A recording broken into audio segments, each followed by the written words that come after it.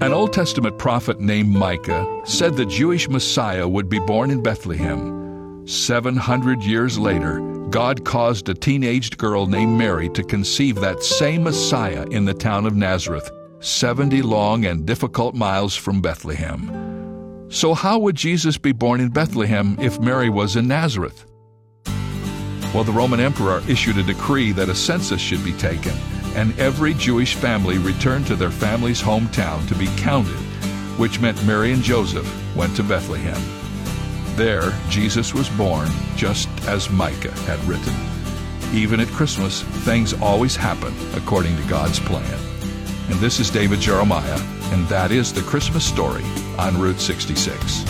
Driving the word home this Christmas on Route 66. Log on to Route66Life.com and get your roadmap for life. Start your journey home today.